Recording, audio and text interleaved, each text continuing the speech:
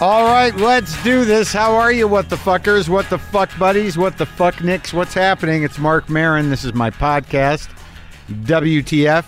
Welcome to it. Well, this is an exciting day, really. It's Rachel Maddow Day. Yes, Rachel Maddow is here. You know what's the weird thing is I know Rachel. I don't know her great, but we go back. I think some of you know that. I mean, people who listen to Air America back in the day know that. But we go back. We were both at Air America together from the very beginning. So there's a little history there. And now, I rely on her almost exclusively outside of print stuff. At the end of the day, I watch Rachel. It comforts me. She puts things into context. She helps me understand things. She makes me not panic as much as I could be panicking. And I respect and appreciate her. And I need her. So there's this very odd situation with Rachel because she came over here. I swear to God, she's doing a book tour. She's out here. Well, she was out here. It was just last week we did this. And she literally taped her show live in Burbank, drove over here 25 minutes after she got off of my TV. She was in my house, a half hour maybe, talking to me, and I just watched her show on television. So it is about a week it was last week, so there is some information in here that might have be dated already in terms of news, but I think we had a very nice conversation, and she's got this new book that I skimmed. I got the gist of. I couldn't dive into it all, but I will. I have a plan to do it. It's called. I swear I'm going to read it. I swear it's on my homework. It's on my homework list. It's called Blowout. Okay, and it's about the Russian oil industry. She's a great writer. It reads very well. I'm just trying to make excuses for me not finishing the book before I talk to her. But that wasn't the conversation I wanted to have. You know how this works. So Rachel is here. And that is, it's actually something to be excited about. I was excited. I was very nervous to talk to her. Now let's get caught up with some other stuff. The last few dates of my tour are fast approaching. This Friday, October 18th, I'll be at the James K. Polk Theater in Nashville. Saturday, October 19th at the Tabernacle in Atlanta. And Saturday, October 26th at the Masonic in San Francisco. And of course, I am finishing everything with the big finish. The big special taping at Red Cat Theater in L.A. on October 30th, but that is very sold out. But for tickets to all the other remaining dates, go to WTFpod.com/tour. I also wanted to mention that in San Francisco, I didn't do any posters. I have not done posters in a while, and I'm bringing some posters. I'm bringing some posters to San Francisco. An artist reached out to me. She lives in Austin. I met her. Here's what happened. So she wrote me an email about stuff, and then I went and looked at her work, and I was like, what the fuck? What is this? It's serious autobiographical, raw as shit kind of comic art. And she lives in Austin, Raquel Jack on Instagram, RAQUELLEJAC. And I think she was a fan. She wrote me an email. And then when I was out there, I got her into the show and I met her. And I knew she had to do the poster for San Francisco because I think her style lends itself to it. She just comes from a tradition of, she does all kinds of stuff, but she's very painterly, but her comic shit is hardcore and raw and real and fucking frenetic and colorful and disturbing. And I'm like, this is fucking genius. So I asked her to do a poster for San Francisco for me, and she did it, and it's at the printer now. So I'm going to have about 100 of those in San Francisco. It's going to be an art print run, and they're going to be about $40. But I think they're 4-color, but it's going to be it's something, man. So that's exciting. It's weird. I think I'm almost more excited about the poster than I am about the show itself. Is that wrong? I just haven't done a poster in so long. What else? Oh, there's our friend John Hodgman. You know John. He has a book coming out tomorrow, October 15th.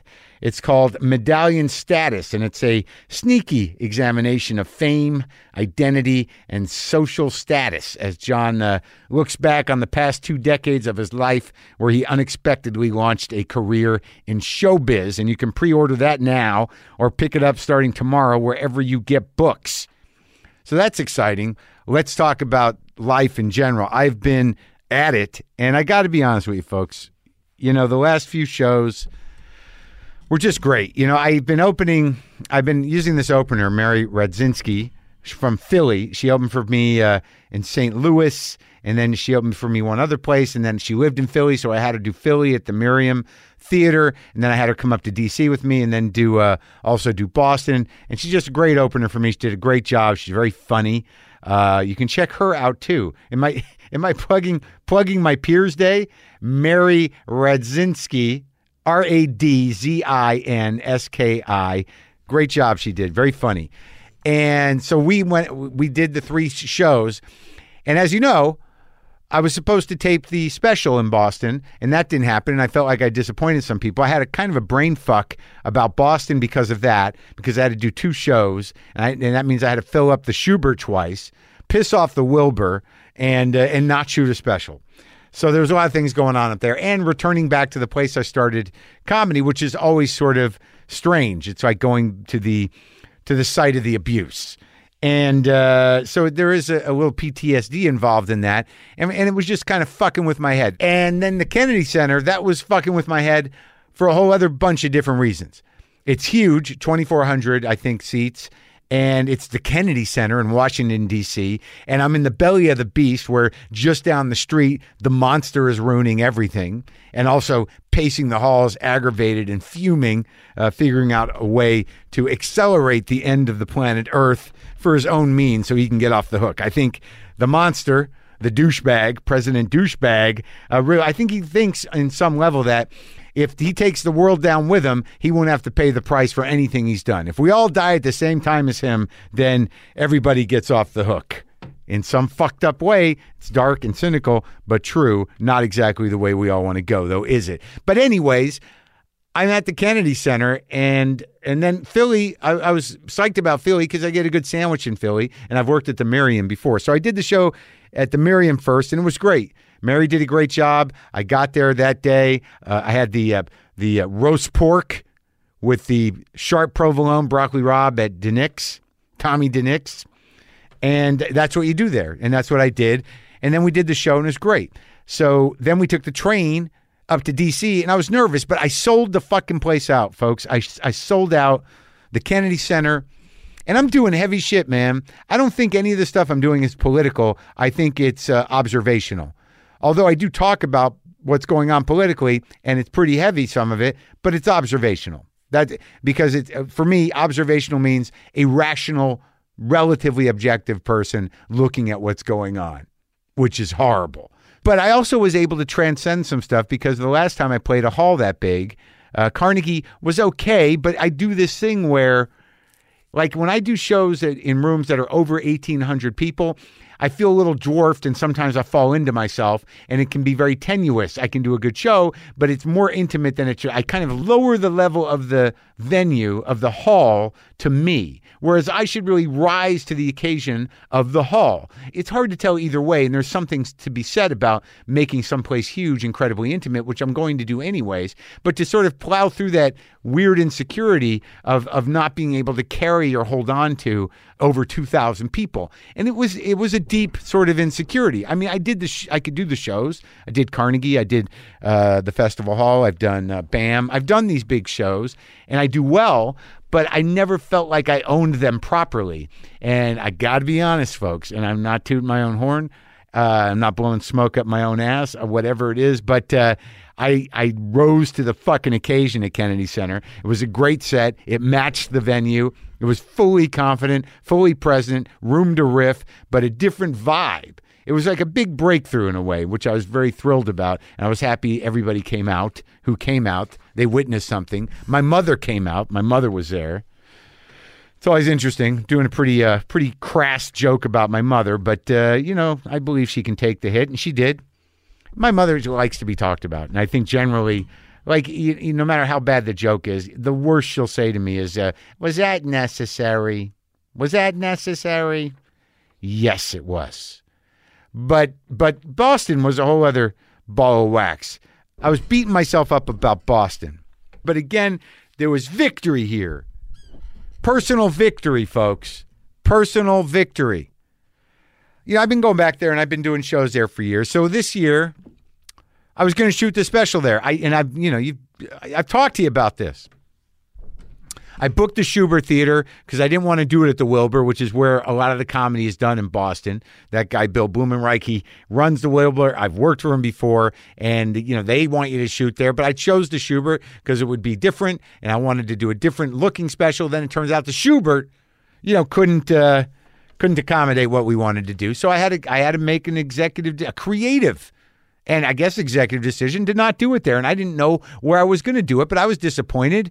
But there was nothing I could do because all these specials look the same, and I wanted to at least have a different vibe. It's not like reinventing anything. It's not rocket science shooting a special. But those theaters all look the same, and we lucked out. It's going to be something interesting at Red Cat. I'm excited about it. But despite that, so I'm heading in, like I know from the get-go, I've pissed off Bill. I know from the get-go, there's audience that were excited about a special, and that's not happening. I know I got to go to Boston, and now no special taping. I got to, at least populate 2 shows I think the place seats like 1,800. There's just this weight of my past there. And I've talked about this before, and I thought I transcended it, but sometimes I don't. I get to Boston, and it just creeps up on me. Just years, man. I mean, I started my career there, and I was just this aggravated, sensitive, neurotic, angry Jewish kid, 25 years old. 1988, I started working, and I was running around the entire New England area in very compromised performing situations, trying to get through to people that were nothing like me. There was nothing I could do to charm them. I couldn't be myself, but I was trying to get through. Do you understand? And that went on for years. I mean, just seriously, just trying to get a laugh in dives all over the New England region, just being angry, bombing, and just pushing ahead and getting fucked up, just trying to get people so unlike me to like me and laugh. And it was fucking traumatic most of the fucking time, just leveling. I mean, the intensity of the anxiety and my blind determination to keep doing it at this point is really almost incomprehensible. It's incomprehensible to me now. So, bottom line, the fact that on Saturday night, I did 2 shows for people who came to see me specifically in that city, people who know me, people who understand where I'm coming from and enjoy what I do, was definitely special. It was more special than taping a comedy special because I let go of something, man. I let go of something. It's over. The PTSD from the beginning of my career in the trenches of New England, taking a beating, it's fucking over. And you know what I did? When I went there, I spent some money. I stayed at the Fairmount Copley Plaza Hotel when I was a freshman in college. Once in a while, a few times a year, I would get all dressed up, put a tie on, drive in from fucking Milton, Massachusetts when I was at Curry College. I think I might have even been underage, and I went to the Oak Room, I think it was, or the James Room. The room is not the same, I don't think. At the Copley Plaza, it's an old luxury hotel built in the very early 1900s. And a guy named Dave McKenna used to play piano there. He was a real dude, a real jazz dude. I remember being there one night, and Zoot Sims came by after a gig and sat in. And I didn't know much about jazz, but I knew I liked the vibe of the place.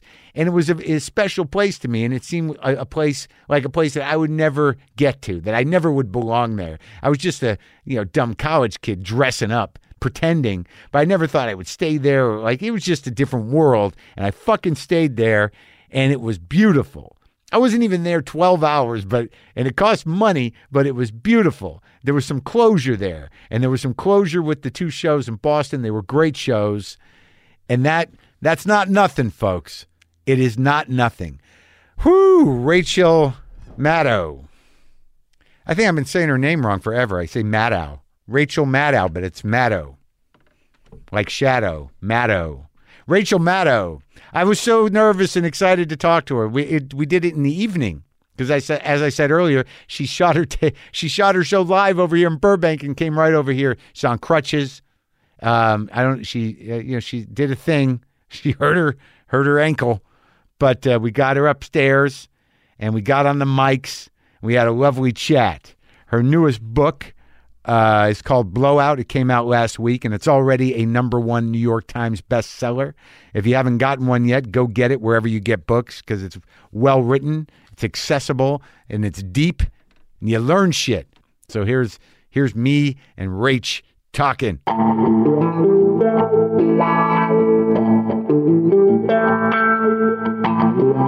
This is exciting. I'm really nervous. You're nervous. I'm nervous. I'm nervous. Oh, wow. I've been nervous all day. Really? Yeah. Come on. I mean, but what? Dude, you want to wear cans? Yeah. All right. Why am I nervous? Why are you nervous? I mean, yeah, specifically, why are you nervous?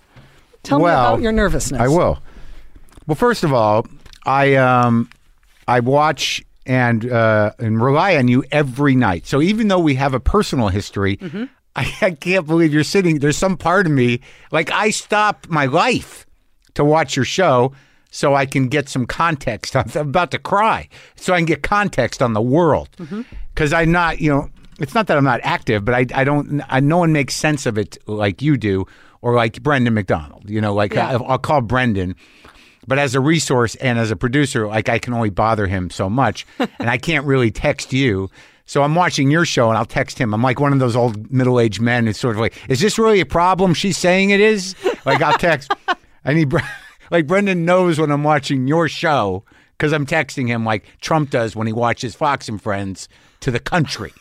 I'm texting Brendan. Like this iterative point that Rachel keeps hammering away. Is she just stuck on this, Brendan? Right, exactly. Or is this just really important? Yeah. Exactly. Is it just her or is it this important? What does Brendan usually, does he usually like talk you down like, oh no, Maddow's making too big a deal out of this? No, he just like, it's like, I still to this day, even from when we worked at Air America, I don't know where you guys get your information. It's a secret source.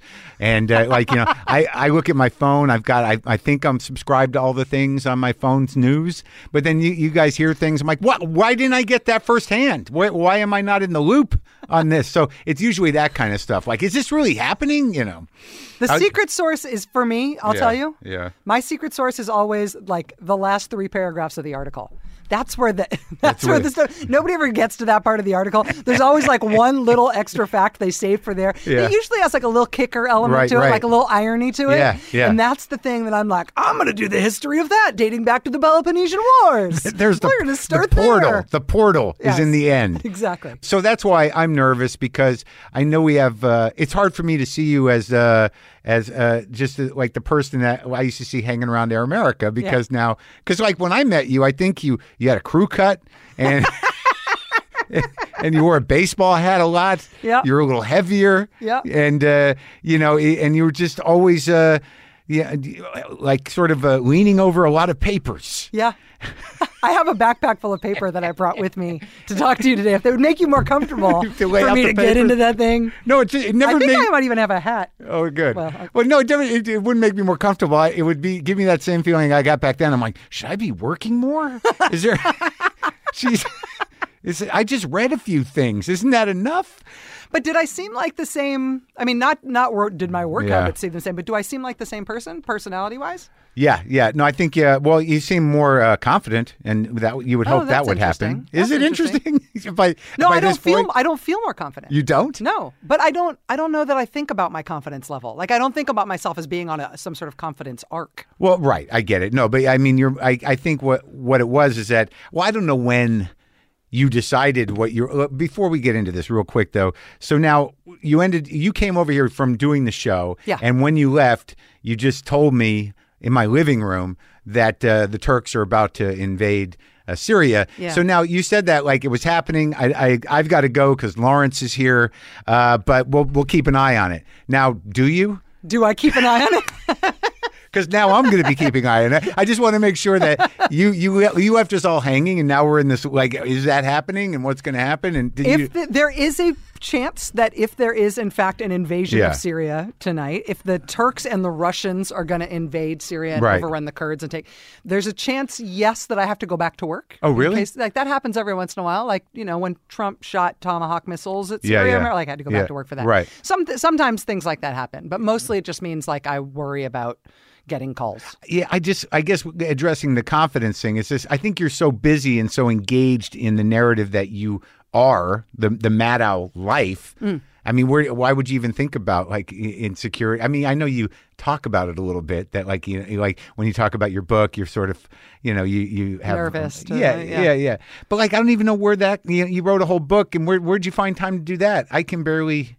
I'm a mess. Really? Yeah. Like, physically, I'm a mess. And this book in particular, like the two things you've done lately, the Bagman podcast about Spiro Agnew, and this book about the global petrol nightmare blowout. I mean, were these the reasons why you were compelled to write these things or create that podcast?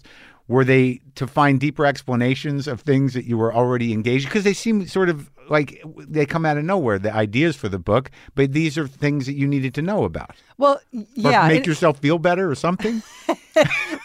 Well, with Agnew, I kept doing little historical anecdotes about Agnew. Yeah. And every time I did them, I would find that, like, what I assumed had happened was not actually the case. Right. And so I latched on to the Agnew story because I realized I didn't know much about it. I started citing it in little ways, and then I realized I was kind of not getting it wrong on TV, but getting it wrong in my assumptions and my research, which made me more interested in it.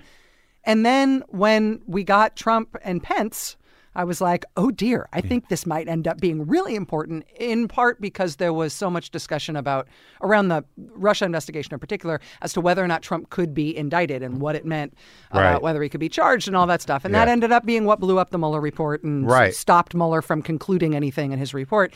And a lot of that stuff was adjudicated through the Spiro Agnew case that we've forgotten about. That's gonzo.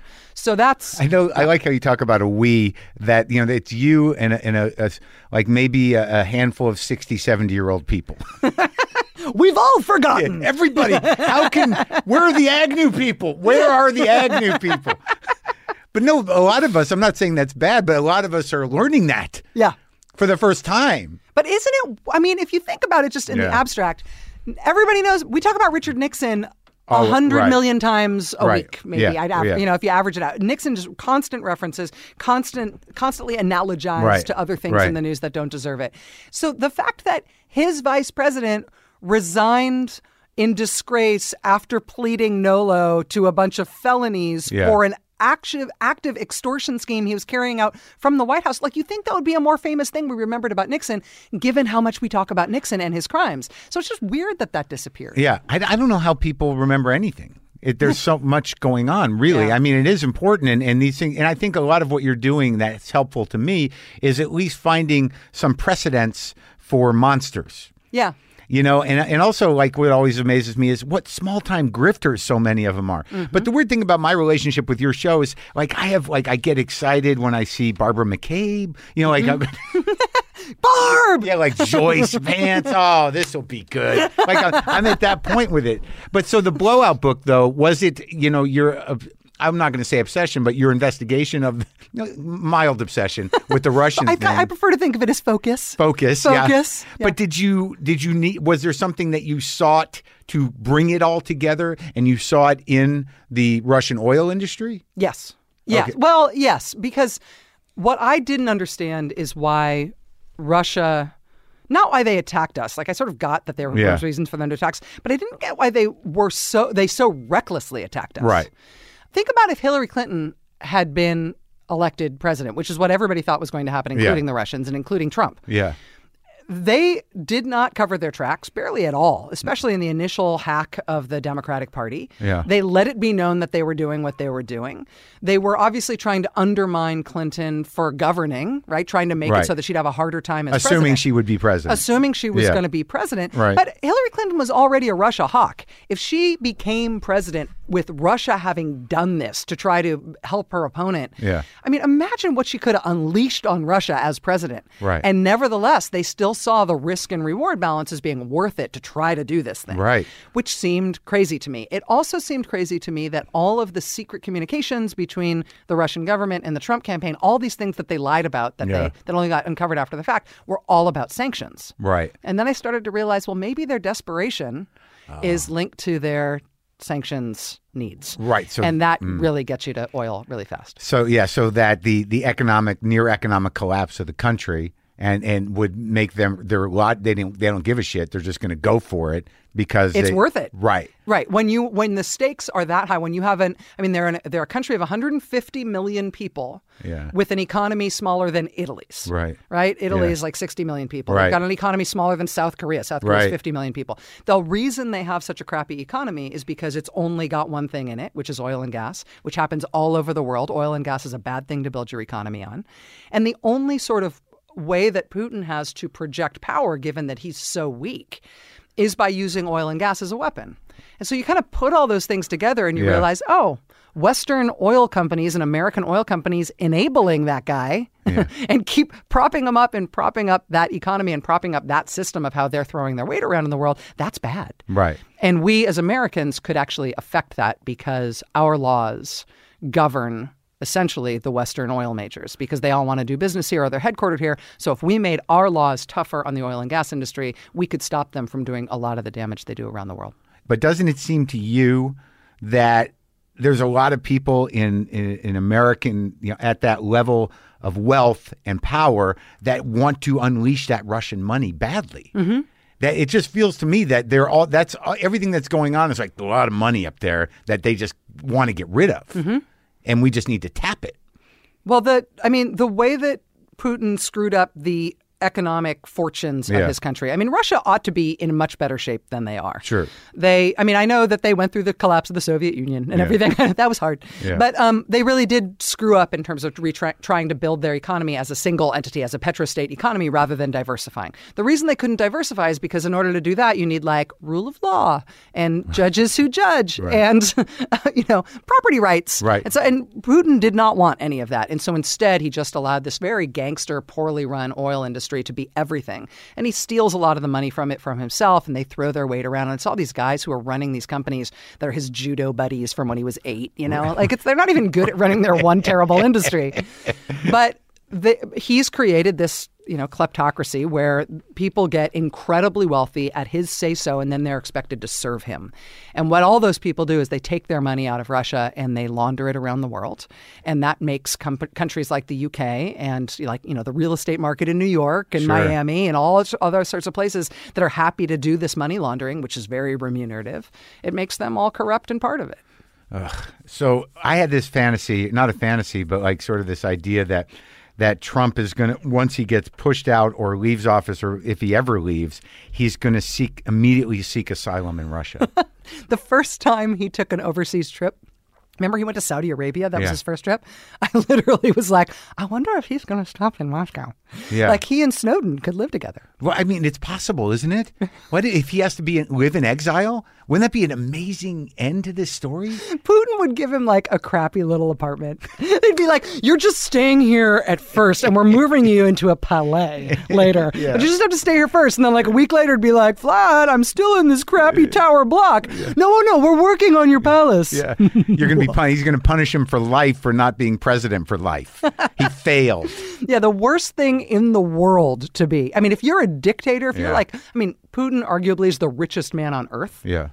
If you're a rich, kleptocratic freaking dictator, the worst thing that can happen to you is for you to be an ex-dictator. Yeah. Right? There's there's nowhere for you to live. Yeah. And you're not going to get to cash out all your bank accounts. No. It's like the mob. Yeah. Everything gets seized. Mm-hmm. So it scares me. Like, I feel like we're going down a scary path. Right now, I feel like there's something happening right now with Russia, like trying to get what they think is theirs. Like, if Russia is part of this attack on the Kurds, the Kurds happen to sit on lots of very oil-rich territory. Yeah. If that's part of what's going on here, that's scary. If undoing the attribution of the U.S. government that Russia is who attacked us in the 2016 election, if Bill Barr is undoing that right now, that's important. Yeah. Trump just told Zelensky that he needs to do a deal with Putin on the Ukraine war, and then he can come to the White House. All of those things are about Russia finally getting out of the grip of sanctions and getting its oil game on again. Right. And it all seems like it's happening right now, all of a sudden, simultaneously, really quick. And I don't know why they're making this move on all fronts all at once super fast. I mean, it feels like maybe they think their time is running out in terms of getting what they need from the U.S. government. The Trump window is closing? Maybe. I mean, I don't know. It just feels, doesn't it seem like it's all happening at once? Everything seems like it's all happening at once every day. Yeah. And right when you get a little sense of like, oh, something good's going to happen, you're like, no, it's fading. Yeah. Well, how's the good fading? Why can't it stay for a week? I don't know. So was this always where you wanted to be? No. I mean, where'd you grow up? I grew up in Castro Valley, California. It's the intersection of I-580 and I-880. Okay, so outside lots of fast food places. Outside of San Francisco? Yeah, like closer to Oakland. Closer to Oakland. Yeah. I lived up there for a little while. There's some pretty parts up there, right? Yeah, not where I grew up. So you were there the whole childhood? Yeah, my parents still live in the house I grew up in. Really? Yeah. And what were they into? What were their jobs? My mom is an immigrant from Canada. She grew up in Newfoundland. Do you have Canadian citizenship? No, I don't. I've always wondered if I could get it. Huh. I don't know. My mom's whole family is all still there. I appreciate that. That to me means that you really are not only an American hero, but you still have hope. Like it would seem to me that I haven't fled to Toronto already. Well, just checked. You know, like if I got to go, will it be easy for me? So like I respect that, because as soon as he was elected, I called an immigration lawyer, and you've got a Canadian mother, and you didn't even look into it. You're much more optimistic than I am. Can I tell you though? Like, actually, the sad part of that is to the extent that I have thought about it. Like, if I ever needed to go, like if something went terribly haywire, I wouldn't want to go to Canada because my mom's whole family was there, and what if I got them in trouble? Oh. Right? Like, what if I put them at risk by being this, whatever international bad actor who showed up because of my family connections to them? Like, wow. I'd rather just go to like Estonia or something. Right. You're at a different level of visibility in terms of exile than me. Like, I'd just be another scared Jew wanting to get out from under it. You'd be a national, political personality and pundit and intellect, and they'd be after you. Well, it just depends on if you were leaving because you were being chased, right. or if you were leaving because you wanted to slink away. Well, I think that is the last bastion of this democracy, is they'll give us a choice to leave, an aggressive choice. Might be time to go. That's all we're saying. It's up to you. Have you ever looked into foreign? Yeah, exactly. I would actually like to go to Ireland, but I'm going to stay. I'm going to hang. I'm willing. So, would you go to Ireland? Is that what you're going to say? I'd like to go to Ireland. I have no reason. There's nothing about. I'm not.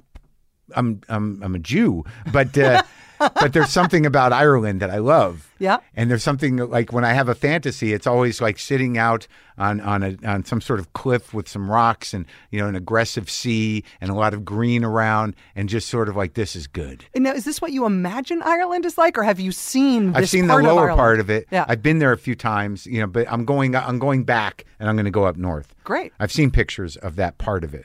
But then I'm always like, what about day 3? What about the week 2? Yeah. I don't know. So you're in the Castro Valley. Your folks still live there. Yeah. And your mom's Canadian. My mom's Canadian. She emigrated to this country when she was early 20s. Yeah. Met my dad when he was in the Air Force. He was captain in the Air Force. How long was he in the Air Force for? He was out before I was born. So he was, I don't know, like actually. A couple years? He was a captain, so I mean, he's there long enough to be stateside captain. or just in Canada? Stateside. Oh, okay. Yeah. So he was he was U.S. Air Force. Right. My dad was born in New Jersey, grew up in Jersey. Arizona and San Diego. So you got Jersey in you. A little, yeah. I come from Jersey, yeah. Yeah, my girlfriend's from Perth Amboy. Oh, really? Yeah, born under the outer bridge. I know that sign. I don't know if I've been to Perth Amboy, but it's on the way to the shore, isn't it? Yeah. Her dad or her grandpa ran a longshoreman's bar. Wow. So like first shift, like 6 a.m., like round, like. Oh, really? Yeah. The breakfast crew is here. Exactly. Yeah, raw eggs dropped in beer. That kind of thing. They have the eggs on the table. We went back there a few years ago to see like what had become of her grandfather's bar. Wow. And it's now a restaurant. I think it's a Dominican restaurant. But this thing that Susan had always tried to describe to me that I'd never been able to imagine, I finally got to see in action in the new iteration of what her grandfather's bar would have been, which is that you walk in and there's the counter, which used to be the bar, and then the family home is adjacent and upstairs, but not an entire story. And so from the bar, you can see the feet of the family in the residential part of the house. You can see them walking around, but only up to the knee. That's bizarre. And so if you're like a kid going over to grandpa's bar to hang out after school or whatever, like you can see grandma's feet. You can, yeah. You can see the people who look into the bar from the floor. Or you can crawl around and see all the dudes at the bar while That's wild. Isn't that crazy? Does she remember that? Yes, vividly. Oh, so she was like she got to have a relationship with her granddad and that whole thing. Yeah. Also, she likes the smell of beer, which of course. is lucky for me. I hope that it's not to that point where you smell like beer most of the time. Just some of the times. Saturdays. So you're there, and what are you doing as a kid? Because I have a hard time picturing Rachel Maddow as a child. I just was like were you always intense and focused? Did the world weigh heavy on you? It's so funny that you think of me as intense. You think of me as intense now? I watch you every night. Well, there's a lot of words in the show. It's a kind of a fire hose. No, I feel like you're light. You know, I don't find you to be. No, I don't. Maybe intense was the wrong word. Maybe focus is the right word, and maybe kind of like I feel like you like what's the vibe is like you're always your brain, whether you wanted to or not, is always working on something. Yeah.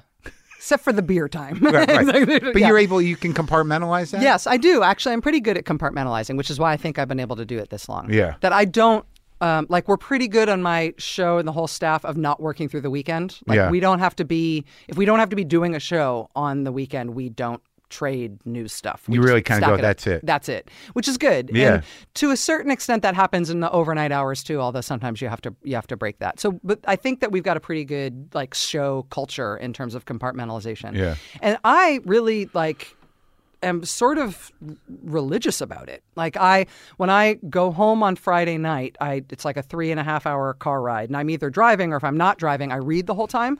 And as soon as I walk in the house, I put work away and I don't do anything else for the rest of the night or Saturday or into Sunday. Like unless phone I have off to. kind of shit? Yeah. And I don't fight it at all. Like it just feels natural. And I think that's good because if I don't do it, like this past weekend, I didn't do it because I'm on this book tour thing. Right. And so I kind of got to stay on it. And I'm doing the way I'm doing the book tour events is that somebody's asking me questions and they're going to ask about the book, but they're also going to ask about news stuff. So I felt like I really needed to know what was going on in the news. Yeah. And so I didn't turn my brain off at all over the course of this weekend. And I think it made my Monday show really stupid. I'm trying to remember if I watched it. Yeah, it didn't make an impression. I mean, I think it was fine, but it was much less sharp and incisive and because you didn't have a reset. Oh yeah, all the points just blurred together. And that's and tonight's show is actually a little bit like that too. Like if I don't get turned off, then I can't turn it back on again. And it's like an engine running too hot or something. What are you doing when you're growing up? What are your interests? So I'm growing up in Castro Valley. I have an older brother. We're only 4 years apart, but we're not close. Is he still around? He's still around. He actually came to LA this weekend to come see me do a book event, which was really nice. We're actually getting closer now. Really? Yeah, I'm 46, he's 50, and like for the first time in our whole lives, does he have kids we're and making everything? Friends. No, he's a single guy. Yeah. He lives in San Francisco. Huh. I think he's going to move to New York at some point. But like he's just we've been chalk and cheese our whole lives, and now like in my mid 40s and his late 40s and 50s, like we're finally starting to talk to each other. That's interesting. Which is interesting. It's been a weird thing in the past couple of years. What do you it's think? Nice. Do you guys ever like? Is it just sort of like you finally have sort of let go of something, or do you talk about why you didn't talk? No, I don't think we're going to talk about why we didn't talk. Oh. But because I think, well, at least I don't want to, because I have let go. Yeah. Like, I think I was really holding on to all of this childish resentment stuff for a yeah. long time. And eventually, and I thought I was over it, Right. but I still couldn't deal with him. And then eventually I just decided to actually be over it. I mean, what's the connection between the head and the heart there? Like, Yeah. you can tell yourself to let go of it Yeah. all you want. Right. But if your sort of heart doesn't let go of it, it doesn't change anything. That's and I right. think finally my heart kind of let go of it. And now, I mean, we're not best friends or whatever, but we do get along. Well, Yeah. it's That's amazing nice. when that happens in your heart. Yeah. I think it's more about an evolution, personal evolution and self-acceptance. That enables you to do that. Like, why am I holding on to this? I'm okay with myself. We're old. Yeah. It's like the same with parents. Like, what am I really going to get out of holding on to this? They are who they are, and we're not going to last forever. So Yeah. Yeah. But why do you think it's about? Why do you think? Self-acceptance? Yeah. Why do you think self-acceptance is the gateway there? because I think that I think you have emotional expectations out of people who have either wronged you or for whatever your resentment may have been, you think that somehow or another it's going to correct. It may be made correct, and Right. sometimes it just never is. If you accept that and you accept that whatever it might have been is either not relevant anymore or not. It can't be made up. It's childish to hold on to it. The injury to me is healed. Yeah, it's like healed, or it's yeah. just, or as you get older, you're like, it doesn't even matter somehow. Sometimes, I mean, I don't know what happened, but I just find that there's a lot of things as I get older where I used to be so important, and I don't give a shit. And it's just, where's the time for that? Right. Yeah. And there's also like all the crying that's involved, with letting go of stuff. It's weird, when, especially with family, because there's that moment where you're like, there's a release of this weird thing where this emotion when you decide to be like, all right, well, we're older and we're blood and it's I'm not expecting anything, but let's be here now. Like, let's just and we're family. Yeah. Somehow. Yeah. It can't work for everything, obviously, if things are really horrible. Yeah, but when it does happen, it does feel like a remarkable thing. I do think that you can't will yourself into it. No way. And I think that a lot of therapy is organized around the idea that you should understand the rationality of that and commit to doing it and decide to doing it.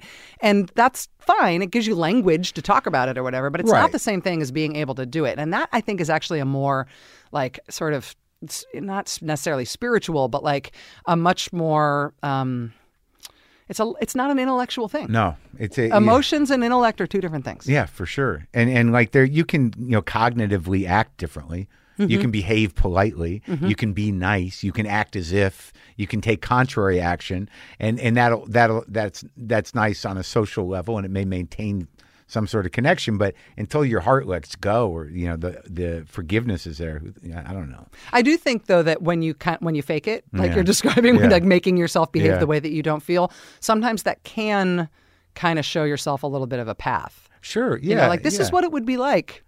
Step outside yourself a little bit. Like, this interaction is not bad. Right. It could be like this all the time. If I wasn't faking this would be nice. Well, it gives you that space, even though it's fake, to see them as, people, to get out from under the, whatever the obstacle is, right? It forces you into the relationship. I also honestly, I think it comes down to maturity at a certain level. Of course. It's about and maybe that's what you're saying in terms of letting go of stuff for yourself first.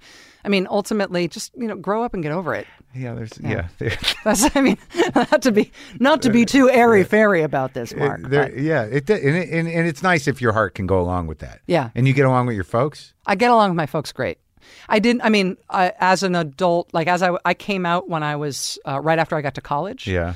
And they had a hard time with me coming out. And then soon after I came out, my brother came out too. Oh. So they had two gay kids. So that wasn't awesome. And so there was some rocky time there. But we made up, and they're amazing now. And actually, they get along better with Susan than they do with me. Uh-huh. So there's a real, it's good. I feel very blessed in terms of my family. That's wild. I mean, on some level, they kind of, it makes it special to have two gay kids. I'm not sure that's the word they would use. But special's a word. I think they like us both, and I think we're fine. Yeah. But I think they must have felt like they hit the opposite lottery at the moment. Yeah. But now everybody's relaxing into it. Yeah. And you have a good role. And your dad, what did he do after the Air Force thing? He worked for the water company. Huh. So he worked for the water company in the East Bay, which is called East Bay Municipal Utility District. Yeah. And he became like a real authority on the ways that local places in California fight for water with each other. Yeah. So what inspired you? Like, when you were in high school, what were you doing? Were you like Sports. a jock? Oh, yeah. I did sports and I don't know. I mean, I was kind of, a jerk. A jerk? I think I was a jerk. Really? I mean, I don't know. Well, you're probably what? You were cocky or? No, I think I was just self-obsessed. Right? Yeah. Did you feel like uncomfortable? Yeah. I mean, not more than anybody else, I think. I mean, I think I had a pretty normal childhood and upbringing. Yeah. Well, I mean, like I was self-obsessed and I still am. I am still self-obsessed. But in high school, like I never felt like I fit in anymore. But I think when you have sports, at least you got that. It's a thing to do, and it takes up a lot of time. And there's people like you have you learn, group dynamics. Like, you can be with other people to play a game. I didn't have that. At a specified time that ends. Yeah. And then you have to go do a different thing. Like that's very helpful. It's Structure nice. is helpful. And you always did good in school? Yeah. Why is that? I think the secret to being good, getting good grades in school for me was reading comprehension. Huh. I think that was the thing that I was actually good at. But you must have been somewhat of like you had, like you wanted, I don't know, like there at some point I knew I wasn't going to get straight A's, but but you must have been one of those people that's like, you're going to ace this shit, right? I definitely got good grades. I mean, I didn't get uniformly good grades, but I got good grades. Right. But I do think that I'm not great at any one thing in school. I think the one thing that I really can do is reading comprehension. Okay. And weirdly, I think that applies to almost everything because that helps you take tests. Right. Because it makes you read the question better What are you than bad other at? people who don't. Well, Math? I'm not, what I'm terrible at is dates. Yeah. Which is weird because I have such an interest in history. I can't remember, I don't know, I sort of know Susan's birthday. Yeah. But barely. I don't know either of my parents' birthdays. I don't know my anniversary. I don't know. Right. And historical dates, I can remember years because I can put them in context of stories. So dates. But I can't remember, if you asked me the year of an important historical event, I can't tell you unless I work it out in a contextual way. Well, I think because the reason I'm curious is that I think when we were working together, there was a sort of a kind of a narrative around you. We were all kind of there in the middle of the night. I was doing the morning show, and you were in the beginning. Well, we can get there, America, in a minute, but. It's like she's a Rhodes Scholar, and I'm like, I don't even know what that is, but I've heard of it, and it means that you're really smart and special. What is that even? I'm still not even sure what a Rhodes Scholar is, but I knew you were one of them, and I would just see you in your baseball hat standing over papers going, it's a Rhodes Scholar. That's what they do. Look at them work. And then you learned that David Vitter is also a Rhodes Scholar. And Bobby Jindal. Chris Christopherson. Chris Christopherson, indeed. Yeah. But when you decided to go to college, you went to Stanford, right? Yeah. To study what? I did public policy. And so what inspired you out of high school to start getting involved in that? I mean... So that has a story. I was a year early in school because I skipped first grade. And so I was 17 when I graduated from high school. You tested out of first grade? I was tall. Oh, okay. And so I think it was an anti-bullying initiative for the short kids. And so I was a year young, and I started to come out to myself and figure out that I was gay when I was 16. And so my last year in high school was a little different because I was starting to figure out something else about myself. And I kind of stopped doing sports. And I had a choice. I'd been recruited by a couple of schools to go to school on athletic scholarship. Did you have to go through the secret dating and all that kind of thing? No, when you... not really. No. Because I started to come out to myself after I graduated from high school. Then I got to college and I was like, yes, I'm definitely gay. And then I came out right away. It didn't, being in the closet was not going to work for me. Yeah, right. Look at me. Yeah. I wasn't gonna... I didn't want to say anything, but... People always talk about that, oh, you're the first gay person to be, to win this thing or to be hired to do this thing. I'm like, yeah, there were other gay people before me. You just couldn't tell that they were gay because look at me. I'm just the first one you know about. Anyway. Yeah. So, okay. So I came out, and this was, I graduated from high school in 1990. And so this was like really the apex of the AIDS epidemic. And I grew up in the San Francisco Bay Area, and it was it was a really, really tough time in terms of people not that much older than me dying. Right. And so I, in coming out, decided pretty early on that I felt like, well, if I'm going to be part of this community, like my community is going through something and I want to try to be helpful. And so I became an AIDS activist pretty quickly upon coming out. And so started doing stuff I worked in an AIDS hospice in Oakland when I was 17. And I did a bunch of AIDS awareness and AIDS activism stuff on campus. And then I joined ACT UP, and I was an ACT UP kid. And all of that that's why I did public policy, because I was like, I'm working on a problem that is a public policy problem, and I want to be better at making these arguments.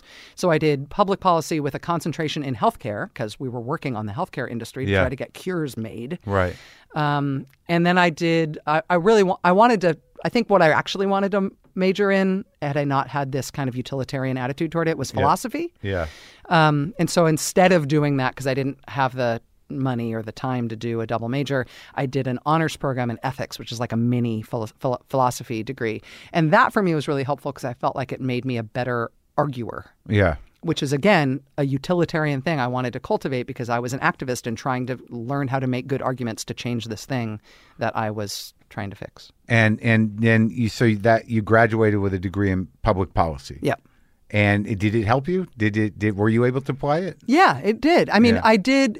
Public policy is an interdisciplinary thing at Stanford. And so you have a choice about sort of which, you could take it in a more poli-sci direction or you can take it in a more quantitative direction. And I did tons of statistics.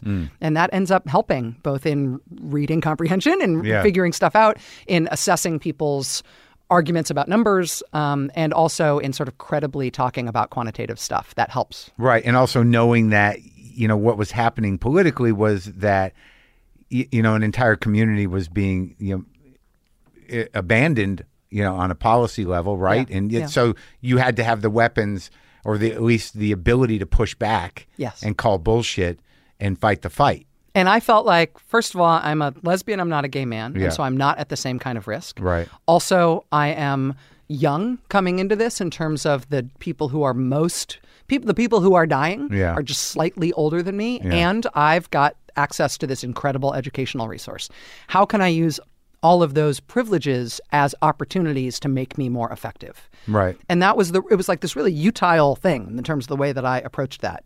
So it wasn't even a political incentive. It was a social incentive. It was like you weren't like, I'm going into politics. You were like, how do we get help for these people right now through the system that we have right now? And what I have access to right now, how can I use it to best set me up to do the most, to do the most help, to do the most good? And did that start to define you politically? Were you defined politically before that? I didn't really have politics. Yeah. And I've never really been all that, I know this is going to sound weird, but I've never really been all that motivated by electoral politics. Yeah. Like, I definitely had issues and stuff that I cared about, and I got really good at the California legislature because I worked on California AIDS policy for a long time, and I ended up focusing on HIV in prisons because I felt like that was weirdly a very winnable thing. I felt like it was low-hanging fruit where we actually could get stuff changed and it would make a difference for a bunch of people with HIV. So I got really good at understanding policy around prison stuff. And healthcare. And that it all helped. And that was my politics. Right. That was the kind of stuff that I worked on.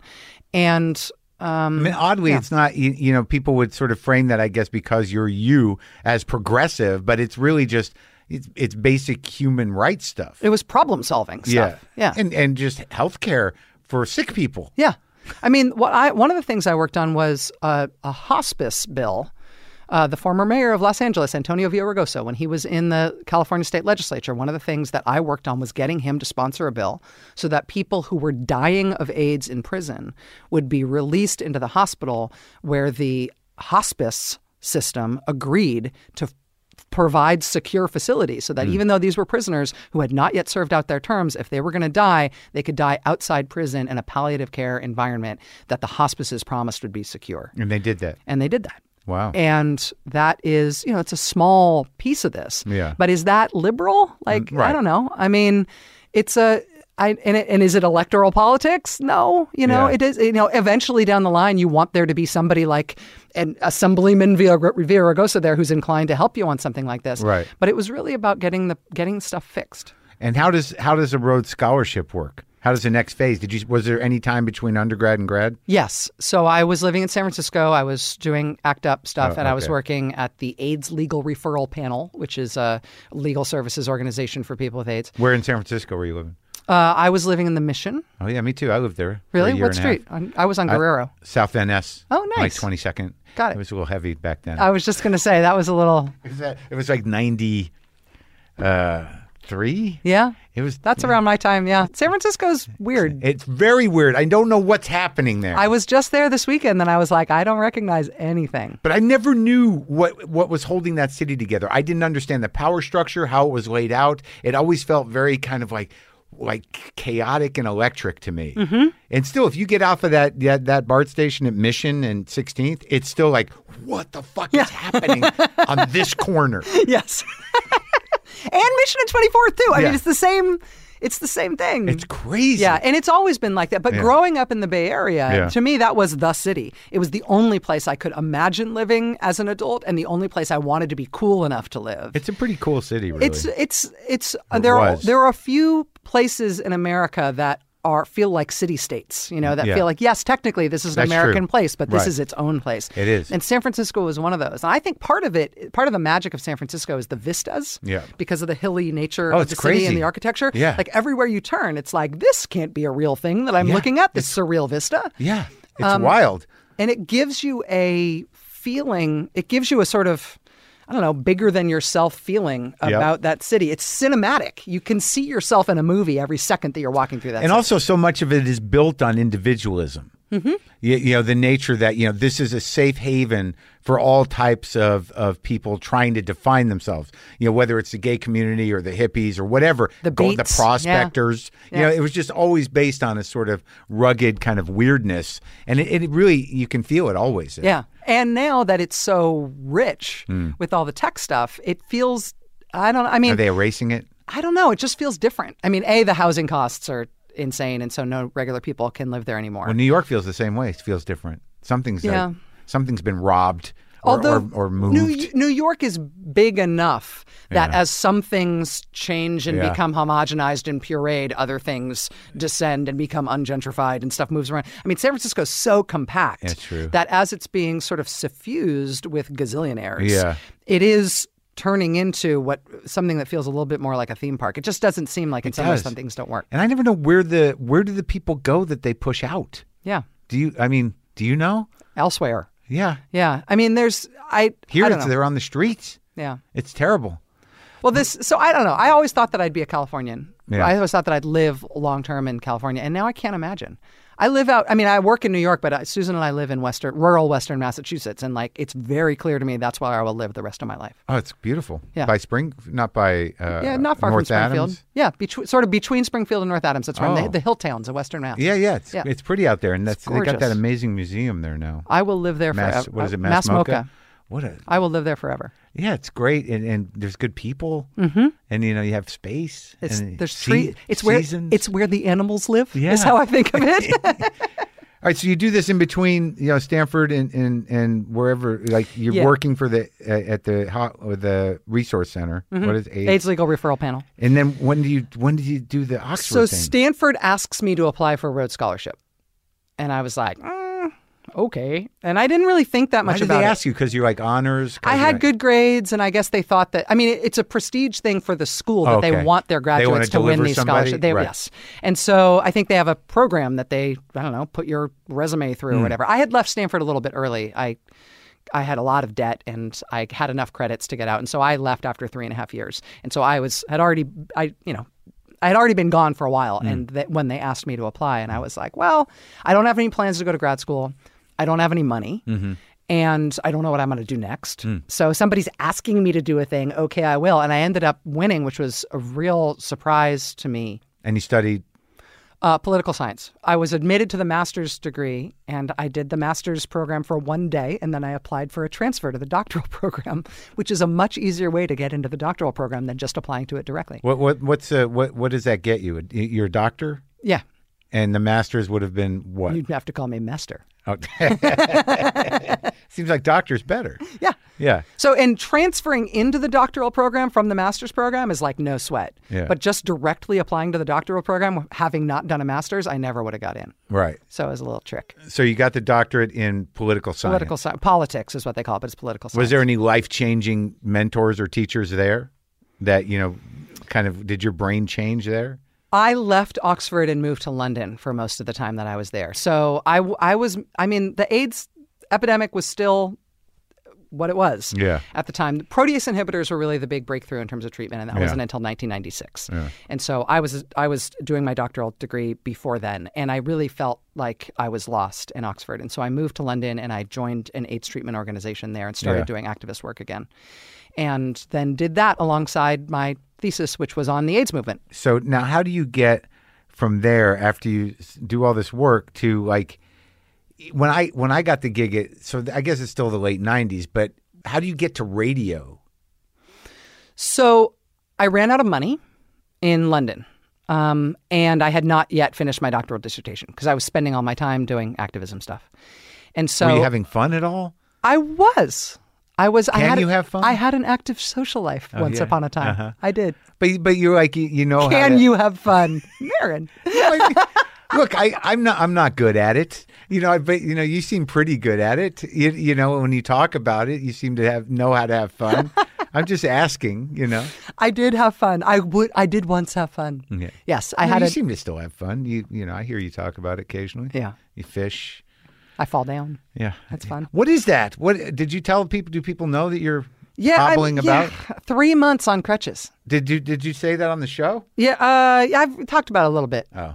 Yeah. I was stepping from a thing down onto a thing, just stepping down, and I missed the step. Oh. And I tore 2 ligaments on the outside of my ankle, and then I flipped back the other way and rolled it the other way and tore the big ligament on the inside of the ankle. And when that one tore, it ripped off a piece of the bone. Oh my God. So I broke it and sprained it at the same time. Jeez. Yeah. And because the ligaments on both sides are torn, totally torn, it won't stabilize. Usually when you tear ligaments, it's only on one side of the joint. So did you have to get surgery? No. I went and saw a surgeon, but he was like, it's just going to take a long time to heal. Really? Yeah. Ugh. I think by the end of this month I'll be off crutches. All right. I hope. All right. So you leave London.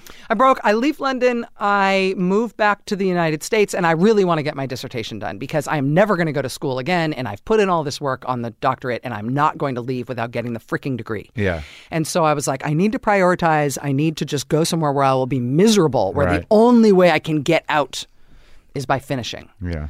And so my dad's best friend from the Air Force was a Republican lawyer in Southern California, and he said that I could work out of a broom closet in his law office. I was like, that'd be miserable. That's good. Or I had friends who had moved to Western Massachusetts and opened up a gay B&B. And I was like, that sounds like hell on earth. New England, in the winter, they were raising dogs. I had no interest in animals whatsoever. Part of the country I had no interest in whatsoever. Yeah. And a B&B, so like hospitality, not a specialty de la casa. So I was like, that actually sounds like real hell. I'll do that. And I thought it would be. You're going to go to a place that is warm and sociable and just lock yourself away and be miserable? Yeah. The whole I was like, I want to be someplace that has nothing to offer me. Uh-huh. So the only way out will be finishing. Yeah. And I've now lived there for 20 years, and I have a dog, and I'm super happy, and I love winter. And Are your folks Republicans? No. They're not. They were more conservative when I was growing up. Right now, they're to the left of me, especially my dad. My dad is like... To the left of you? Yeah. What does that look like? Like, who are we talking? Well, like... Bernie left? Further? I don't know who they're very...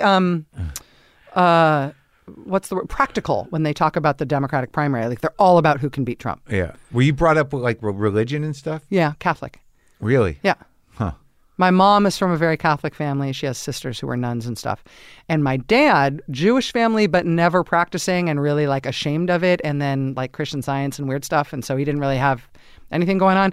And then he converted to Catholicism when I was 8. Wow. Yeah. So I grew up Catholic. With hell. You grew up with hell? Yes. Well, that wasn't like in the house. No. Yeah. Who knows where it is? I don't. I don't know if this is it. I don't know if we're all in it. But were you like from a young age, did you have that fear? Were all those ideas planted in you? Did you have to remove them at some point? Did you think that maybe you would remain religious? Did you struggle with that? I stopped paying attention to religion at a time when I became super obsessed with myself. Right. So I think. When was that? Well, I think we're talking about like about high school 16? and coming out and all that stuff. Yeah. Like I was so obsessed with myself and so full of myself that I stopped thinking about the constraints of the world in a way that included religion. And I didn't come back to it for a long time. Yeah. But I never really like fought it or was tortured by it. Yeah. At least as far as I remember. I also my memory writes over every 6 months or so I don't know. But you came back to it? Yeah. I consider myself religious now. Really? Yeah. Catholic-y? Yeah. Huh. I know. I doubt the Catholic Church is happy about it, but it's too bad they're stuck with me. Look, they've got enough problems. I'm sure you're the least of them. When you have those kinds of problems, though, I'm exactly the kind of problem you want to focus on. Exactly. Yeah, exactly. But like, what is there, like, because I don't have that thing that needs to find the God thing. Like, where do you find comfort? Were you in a darkness? No, I find prayer to be helpful in my own life. Yeah, I mean, I can understand that. Yeah. I've prayed before, but I don't know what I'm praying to, but I think that the act of it is something. The act of stopping your other mental, I very rarely pray out loud. I'm always just praying in my head. Yeah. And the act of stopping what your brain is otherwise going to do a deliberate thing, which is based around giving thanks, I think is the kind of, is a both a reset in a way that's like a psychic pause. But I also think it helps you get your head on straight. And it makes me not a better person, but it makes me more the person that I want to be. So it's primarily around gratitude. Yeah. Yeah. Well, yeah. It's around gratitude and sort of humility and acknowledging things that I'm doing wrong. Well, I think that's I think that if you hit your knees and do it, like that's that humility of that, no matter what you believe in. Mm-hmm. Like if you say, I'm going to humble myself. Yeah. That those are well-worn psychic channels. Yes, exactly. And it works, honestly. I mean, prayer is a daily part of my life, and it has made my life better and made me a happier person and made me more effective at the things I want to do. Have you been unhappy? I have depression, so that's a different thing than unhappiness. But I think like for your whole life? Yeah. Well, since I was like 10. Really? Yeah. How does that manifest in your day to day? Well, you know about depression. I know, but is it like, do you get the heavy heart dread type or nothing? My depression is cyclical, and so it's not every day. And so what happens is I get it for a throw of a few days every few weeks. Right. Oh, yeah. And when it happens, I sort of lose the will to live. Like I just like right. Nothing has any meaning. But do you get the other side too? Do you get a manic few days occasionally? I less than I used to. I really used to have like a pretty even balance of mania and depression, and now I have very little mania. Yeah, it's like 1/6 of what it used to be. I don't have real like mania because my old man kind of has that. But like there's a few days sometimes where I'm just sort of like, wow, but not like I'm gonna buy things. It's just sort of like I feel great. Yes, maybe inappropriately great. Maybe I haven't done anything to deserve feeling this much energy. Is this what joy is? Yes. I can't. I love that. I mean, I still love it. I can't predict it. Yeah. I can't recognize that's what it is when it's happening. Yeah.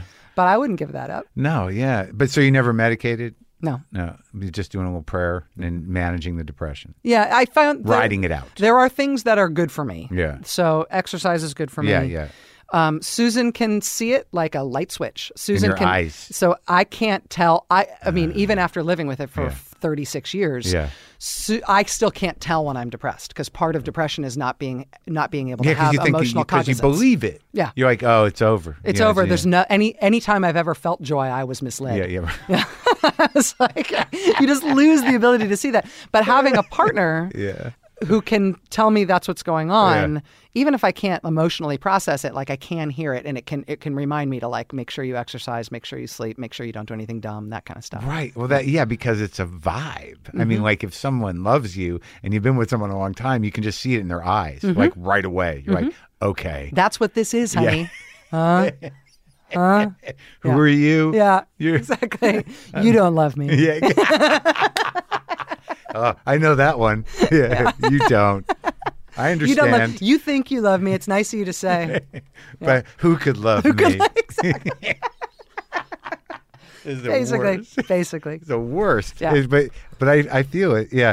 But it's good that it comes and goes, because I've talked people out of loving me. You know, if you really commit, you could sell it, man. Especially if you're a good arguer. Like you can put together a good argument. You don't even know me. How horrible, dark I am. It's just terrible. Remember that nice thing I once said to you? I didn't mean that. I didn't mean that. It was trying to, be apologetic. It was one of my evil tricks because I'm evil. I know. Yeah. Worthless. It's dark. Okay, so you're up there, and I don't understand how you get to radio. So I'm taking odd jobs while I am trying to finish my doctoral dissertation while I'm living in Western Massachusetts at the gay B&B in the winter with the dogs. And well, are you just like the wet blanket of the place? Are you the buzzkill, or are there people there? I'm the handyman. Oh. But I don't know how to fix anything. Oh. So I ended up needing to like find things to do to make money. I applied to work at a video store and I didn't get the job. And then I became a delivery person, but I had a car with electrical problems, and those are intermittent, so that was hard. And it's cold too. And it's cold. Yeah. And I did not know how to drive in snow, so that was bad. Yeah. Then I got hired with like another handyman job, and I broke the plumbing at the place that I was. I installed a pressure sprayer on a faucet backwards, and so it blew up the faucet. You had no idea how to do it? No idea. I've done that. I tried to be a gardener for one summer in Boston when I was drinking a lot, and I removed all this woman's myrtle. I thought they were weeds. Like I got halfway, all her ground cover I just ripped out. She's like, "What'd you do?" And I'm like, "Doesn't it look clean now?" Yeah, but that's supposed to be there. I'm like, I don't know. I don't know. But look, dirt. Look what I found. There was dirt under there. That's kind of, I ended up doing landscaping as one of my terrible jobs. There was this woman who knew the people who had hired me to be the handyman who I blew up their faucet. Yeah. They had a friend who had just bought a house in the country, and it had been a house that had been rented and had been kind of a mess and had like thorn bushes in the yard and broken windows and crayon on the wallboard and stuff. She was fixing it up. Oh. And so she said that she needed like a high school boy type laborer to come in and not do anything that had any skills, but like to dig up tree stumps and to haul away thorny things. I was like, I'm your guy. Yeah. And so that was one of my odd jobs. And I showed up at that lady's house to go do that work. And that was Susan. And it was love at first sight. And that's how we met. That's crazy. It was amazing. It was great. Oh, and everything changed. And everything changed. My whole life changed. And then one of the other jobs that I subsequently got was as the news girl on a morning zoo radio show. You'd never done radio? Never. And you had no real desire to be a news girl? No. News girl, no. So was this a morning zoo situation? Yes. Dave in the Morning, Dave Brunell on 100.9 WRNX, which is now a country station in Holyoke, Massachusetts. Really? Yes. So you were real radio. Yeah. We were like, DJs. Yeah, I know. There was a guy, the guy who was the board op his name was Paul Scarpino. We called him Pino. Yeah, right. Dave in the Morning. We did never use his last name. He was just Dave in the Morning, Mr. in the Morning. And I was the news girl. So you were kind of like, I used to do a joke about it. There's the main guy, there's the laughing guy, and then there's the shocked woman. Mm-hmm. That's me. I was the shocked woman. I was Robin. Yes. There's one guy going, and the other guy going, and the woman going, yo, fellas. That was 1,000% accurate. That was exactly it. I loved it. I loved it, yeah. It was fun getting up, right? Like a good morning crew is pretty exciting. It was, the hours sort of sucked. And I had a long drive, actually, to it. In the winter driving and the whole thing. But the getting to rip and read AP copy and mark it up myself and change news stuff and then talk with the guys about the news, I just loved it. And that was it. Yeah, it just like that was the beginning of your broadcasting life. And then I did that for a year, and then I went back to Oxford to do I'd finished my dissertation, went back to Oxford, did my oral exams, got my PhD. From morning zoo to Oxford. Yeah. 2 weeks later was 9/11, and after 9/11, a lot of the radio stations stopped playing music and started doing just like all talk and information stuff because it was a very sober time. Yeah. And I volunteered at a station in Northampton. I said, can I come in and do live shifts? Like, can I do fill-in shifts? Like, this is, and they said yes. And that quickly turned into me getting the morning show myself there, which was The Big Breakfast with Rachel Maddow on 93.9 The River. Wow. And I did that until Air America was founded. And then I had a friend who knew Liz Winstead because he had been her favorite bartender. And I got him to give Liz my reel. And Liz said she wanted to hire me, Liz and Shelley Lewis. I just saw Shelley. Yeah. Did you? Yeah. Yeah. I love Shelley. Yeah. And they hired me to come to Air America to be the news girl on the Liz Winstead, Chuck D morning show. But in the morning show that you had, what was it called? The Big Breakfast. Big Breakfast. Were you doing, what was it, 2-3 hours? Yeah, 3 or 4, I think. 3 or 4 hours of just you? No, just music. I was DJing. Oh, Yeah. You weren't doing commentary. You were just... No, I was doing news and interviews and commentary and like little PSAs and stunts and stuff like that. But all, regular morning shows. So playing music too. Oh, giving away tickets to the Miles Davis show. But not politics, really. Not really. Isn't that wild? Yeah. I mean, I had this whole other life at the time where I was still being an AIDS activist. Sure. And I was still doing I was like trying to desegregate the HIV units in Alabama and Mississippi prisons, but then also like giving away concert tickets in the median during the 8-minute, And you liked Fish song. Yeah, of course. Live radio's great. It's wonderful. Yeah.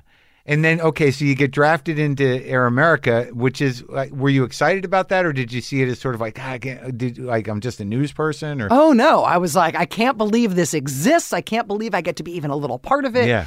I told everybody in the sort of activist world when I got hired at Air America, I was like, I don't know if this is going to work out, either the entity or me. Yeah. But I'm going to go try this for 6 months. And so I'm going to put everything that I'm doing on hold, give all my projects to other people. I'll probably be back in 6 months. Go ahead. Yeah. And then it's, turned one thing into another. And eventually I got my own show. Well, Unfiltered got canceled. Well, I remember because we were all there. I remember there was this weird, I'm hung up on this thing that happened between us, that it wasn't bad. But I was I was living, in this apartment there, an old apartment I had. My wife at that time was in LA. I was going kind of crazy. And I decided I was going to try to make, do you remember the Angelica Kitchen? Yeah. I decided I was trying to figure out how to make that cornbread that they make there. And I remember I found all these recipes, and I made this very dense, really horrible cornbread, and I brought it into Air America. And for some reason, I had decided, because I think I went to one lesbian-run vegan restaurant, that lesbians really like cornbread, dense cornbread. So I was like, Rachel has to try this. I was just so dead set on you trying this recipe I made once, and it wasn't that good. And you eventually were like, everyone's saying I have to do this, and you were very nice about it, and you tried it, and you're like, okay. Did you tell me that I needed to do it, or did you tell other people to tell me? Like, you actually brought other people's pressure to bear on me? No, it was very important that you tried this horrible cornbread I made. Did you think it was good at the time? I thought it was something, Yeah. but I needed a lesbian to sign off on it for some reason. Well, I don't remember your cornbread, so it didn't scar me. So if you would take my affirmation now, even if it didn't work then? It wasn't that great, but it was just, I felt embarrassed about it. I think it's I found it embarrassing. Cornbread. I mean, when I think about lesbian stereotypical foods, or things that straight men might misunderstand about what lesbians what was want to a eat. vegan thing? It was it had a lot of stuff. Yeah, but it was complete. I would assume I would have guessed eggplant. Right. Lesbians must love eggplant. Yeah, no. I just cornbread. I had an idea about a way of life that was something I made up based on one experience at a health food restaurant. And I thought, that's how I'll connect with Rachel and her crew cut. Her crew cut and stooping over a large pile of papers. But but I remember you went from news person, but you were barely a news radio. You became a co-host of Unfiltered pretty quickly, right? Yep. They integrated you right in. Yep. And then me and Riley were in the morning. I guess you were there because what happened? Did Flanders bail or something? Yeah. She ended up doing her own. They thought it was going to be Laura Flanders and Chuck D and Liz Winstead. I think this is how it went. And then Laura decided she was going to do her own thing instead. Yeah. And so then I stayed on as the news girl, but they kind of augmented my role so that I would have this bigger role with them. Right, and then and then everything went down. Like we were in the morning, and you guys came after us, and then Danny Goldberg came in and disrupted everything, fired us. Then you had a 1 hour show from 5 a.m. to 6 a.m. and then Mark Riley came on. Oh yeah, for 2 hours, and then you had and then they moved you. And then you had 2 hours after Riley, or you guys split a block? Oh, I would sometimes I would fill in for somebody else after that. Right. Yeah. But my regular gig was that 5 a.m. gig, and then they did just kind of ping me around. And that's when you we used to see you, I guess we weren't quite fired yet when you first got that or something, because you'd be up all night. Yeah, I'd come in at midnight. You would do 5 hours of prep. Yes. Oh, and you were just all these different piles. But I did no callers, no guests. It was just me talking scripted for an hour. And that's what that's what broke you, really. Right? I mean, that's how you got your big break. I mean, the one thing that Danny Goldberg did right, and I badmouth him all the time because I can't stand him for what he did to us. But he knew you were great, and everybody knew you were great. But he really championed you to a point, didn't he? I write over, like I said, I write over my bodega camera. Yeah. I honestly don't. I mean, I started doing that 5 a.m. show. I loved that. It was killing me in terms of the hours. But at the same time, remember, then I got the gig on Tucker Carlson's show on MSNBC. Right, where they were in Secaucus. Right. And so his show was live at 11 p.m. Right. And so I would go do that. I'd wake up in the morning, which was at night. Yeah. And then I would go to Secaucus, do that show with Tucker Carlson for an hour, and then come back, start working on my show in the car, and then work overnight from midnight to 5 a.m., do my show from 5 to 6, and then I'd go to a bar. Yeah. So I had a really weird set of hours. Yeah. But also I had this foot newly planted in the TV world. Right. And with Tucker. With Tucker. And then I started getting, he's booked awful, for other right? things. He wasn't awful to work with. Oh, okay. Yeah. He was nice to his staff. I remember there was something weird that happened with the staff where somebody behaved inappropriately toward one of his producers, and he totally stood up for her and shamed and horrified the person who had behaved badly, and really was stand up. So that was your foothold. That's how you got into TV. Yeah, and so because of that, what was going on at Air America, and it was such chaos. Yeah, it was. Right, yeah. and the move from over by the Empire State Building into Chelsea, and everything was so. The original studios was so uncomfortable. Yeah. It was like we had almost colonized a black station. The WLIV. Yeah, that's right. I know. And it just never felt on the level to me. It was weird. Yeah. A lot of that stuff was weird, but all of those transitions,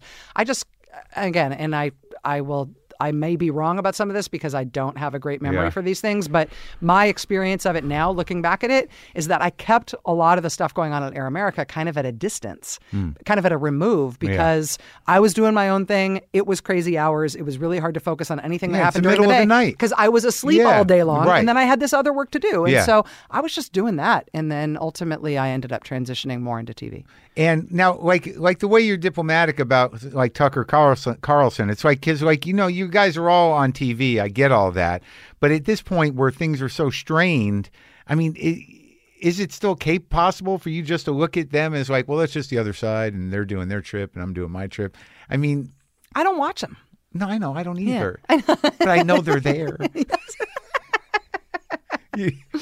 I can hear them under the door. Yeah, but you don't get involved with being angry or what at that. I mean, to the extent that we are competitors, it's based in ratings numbers that come out at the same time every day that we can all see. Right. But it's not like I do anything to try to compete with Tucker or with Hannity or Chris Cuomo or anything. It's just we're all doing our things sort of parallel alongside each other. And you cite them without malice at times. Tonight I cited Fox News. I noticed that, yeah. Like they had this story first, and I'm like... And here's what they said about it. You were mad.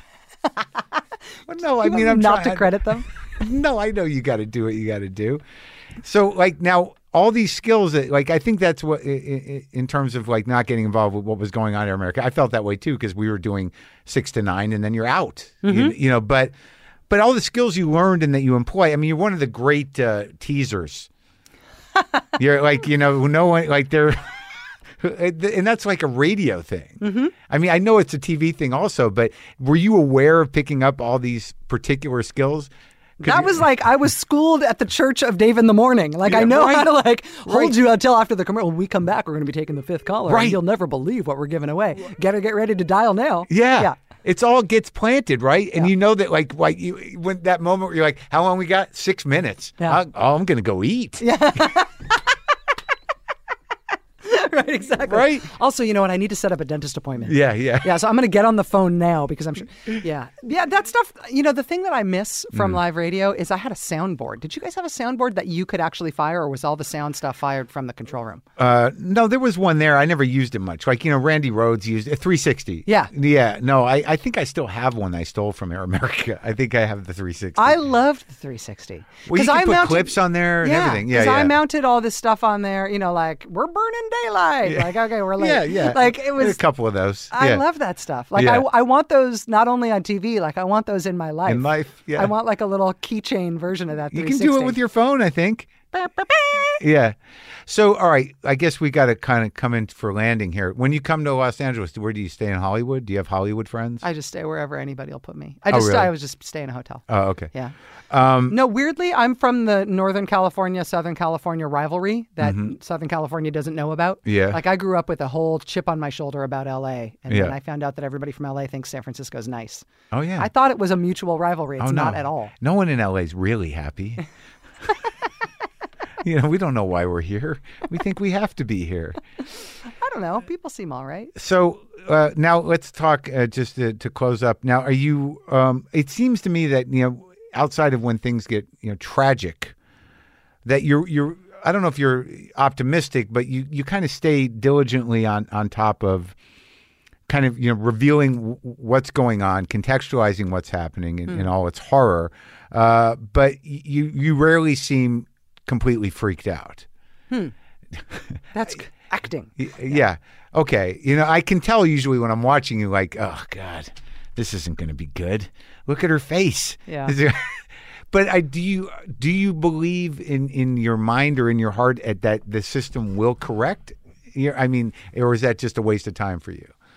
I mean, I don't know. That's a very hard question. Yeah.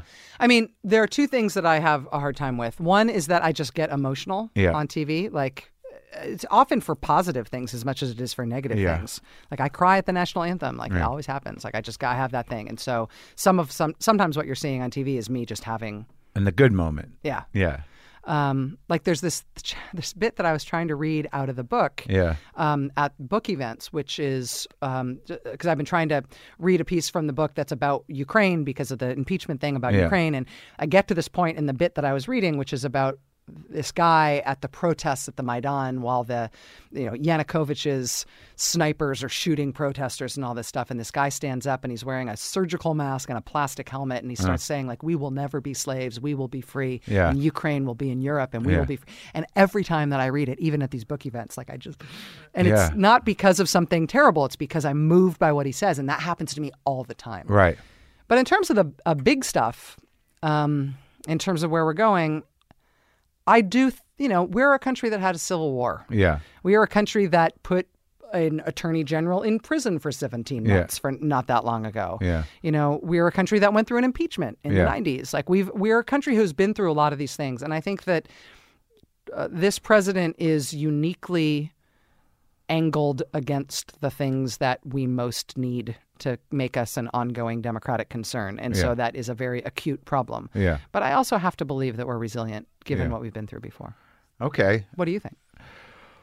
Well, I just, in terms of how I'm exploring it with comedy, is that it just feels to me that with the disconnect and with the sort of the amount of information flying around in everyone's hand in every given moment, I think, sadly, if enough people are just okay, things will go on as they are. I'm actually doing a bit about how, if Trump doesn't leave and actually, I'm going to paraphrase, it says, well, it's authoritarian now. And this, like, initially, most of us would be like, he can't fucking do that. But 3 days go by, like, no, I guess that's authoritarian. But the scarier part of the bit for me is, like, 6 months down the line, is that, the number of Americans that will be like, I'm not really feeling it. I thought it sounded scary, but it's not really affecting me. I didn't even have to change my cable provider.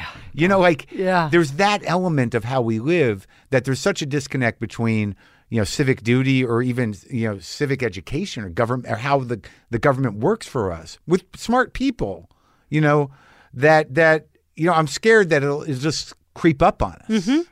And that the information that a lot of people, no one's getting the same information anymore, and everything's sort of cherry picked, or there's a bubble here or a bubble there. There's no unified sort of information unless something horrible happens, mm-hmm. and even that gets spun. So I just think that it's all of a sudden we're gonna, even though it's happening, or I know it's happening, that we're gonna wake up and a lot of these things are gonna be gone. And it will have happened, and we're still Right. here, and we then need to be making decisions about what to do. Right. It's not like, people say this about particularly difficult transitions in history. Yeah. That when you look back on it, it's clear when the light switch flipped. But when you were living through it, it wasn't clear when you were supposed to actually stop living your life the way you were in order to sacrifice to save your country. Right. Like you can't see those things when you're in it in the same way that we like to believe we would when we look back on it. I'm trying to read as much fiction as I can sort of about these types of democratic transitions. Oh, and yeah? stuff, just to be able to try to imagine it better. Uh-huh. And that's, reading fiction written contemporaneously to other democratic losses and democratic transitions. Well, there's a lot in the book, too, about how these economic structures around oil, mm-hmm. Create strongmen situations. Yes, they prop up autocratic dictatorships, but also they take good government and turn it into crappy government. Yeah. By capturing it and co-opting it. And the good news in the book is that I tell a story about what happens in Oklahoma, where Oklahoma's still deep red, not turning blue, not having a revolution, nevertheless stands up and is like, you know what? I know we're totally dependent on the oil and gas industry, and they've completely come into control of our state government, but we need to keep our schools open 5 days a week instead of 4. Right. And they need to pay taxes, and we need to stop having them induce earthquakes. And the people of Oklahoma stood up and made those things happen, despite all the efforts of the oil and gas industry to stop that from happening. You can actually rein in the forces that are hurting you. Right. You just have to work at it. You actually have to commit to do something. And there's never been so many that have been so shamelessly trying to get away with everything they can than right now. This guy is just a portal to the worst sort of exploiters and greed monsters. But he's also a wuss. A complete wuss. And whenever any Republican stands up to him on anything, he immediately caves. Yeah. And so that gives the Republicans incredible power, and it gives constituents of Republicans incredible responsibility to get them to stand up. And they pick their battles, you know what I mean? They pick weird things on which they're going to stand up to him about when they let everything else slide. Turks and Syria. Exactly. But then we don't know what happens. We can check our phone now. I've got to get my eyes on it. All right. Yeah. Well, it was great talking to you. Mark, I miss you. I miss you, too. It's nice to see you, man. Nice to see you.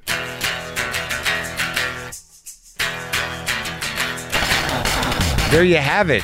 Did you get to know her a little bit? Did you know that stuff? I love Rachel, and I was thrilled that she came by. The book is Blowout, came out last week. You can get it wherever you get books. And don't forget, when you hear cage-free eggs, that means the hen still only gets about 1 square foot of space. At Vital Farms, all the hens are pasture-raised with at least 108 square feet per hen and outdoor access all year round. Vital Farms, pasture-raised, bullshit-free. Look for them in the black carton at the grocery store and visit vitalfarms.com/coupon for special discounts. All right? All right, now I'm going to try to play guitar with my thumb. Okay? I'm going to play guitar with my thumb. I'm going to thumb pick the guitar because I want to feel it. So it might be a little janky. Is that the word?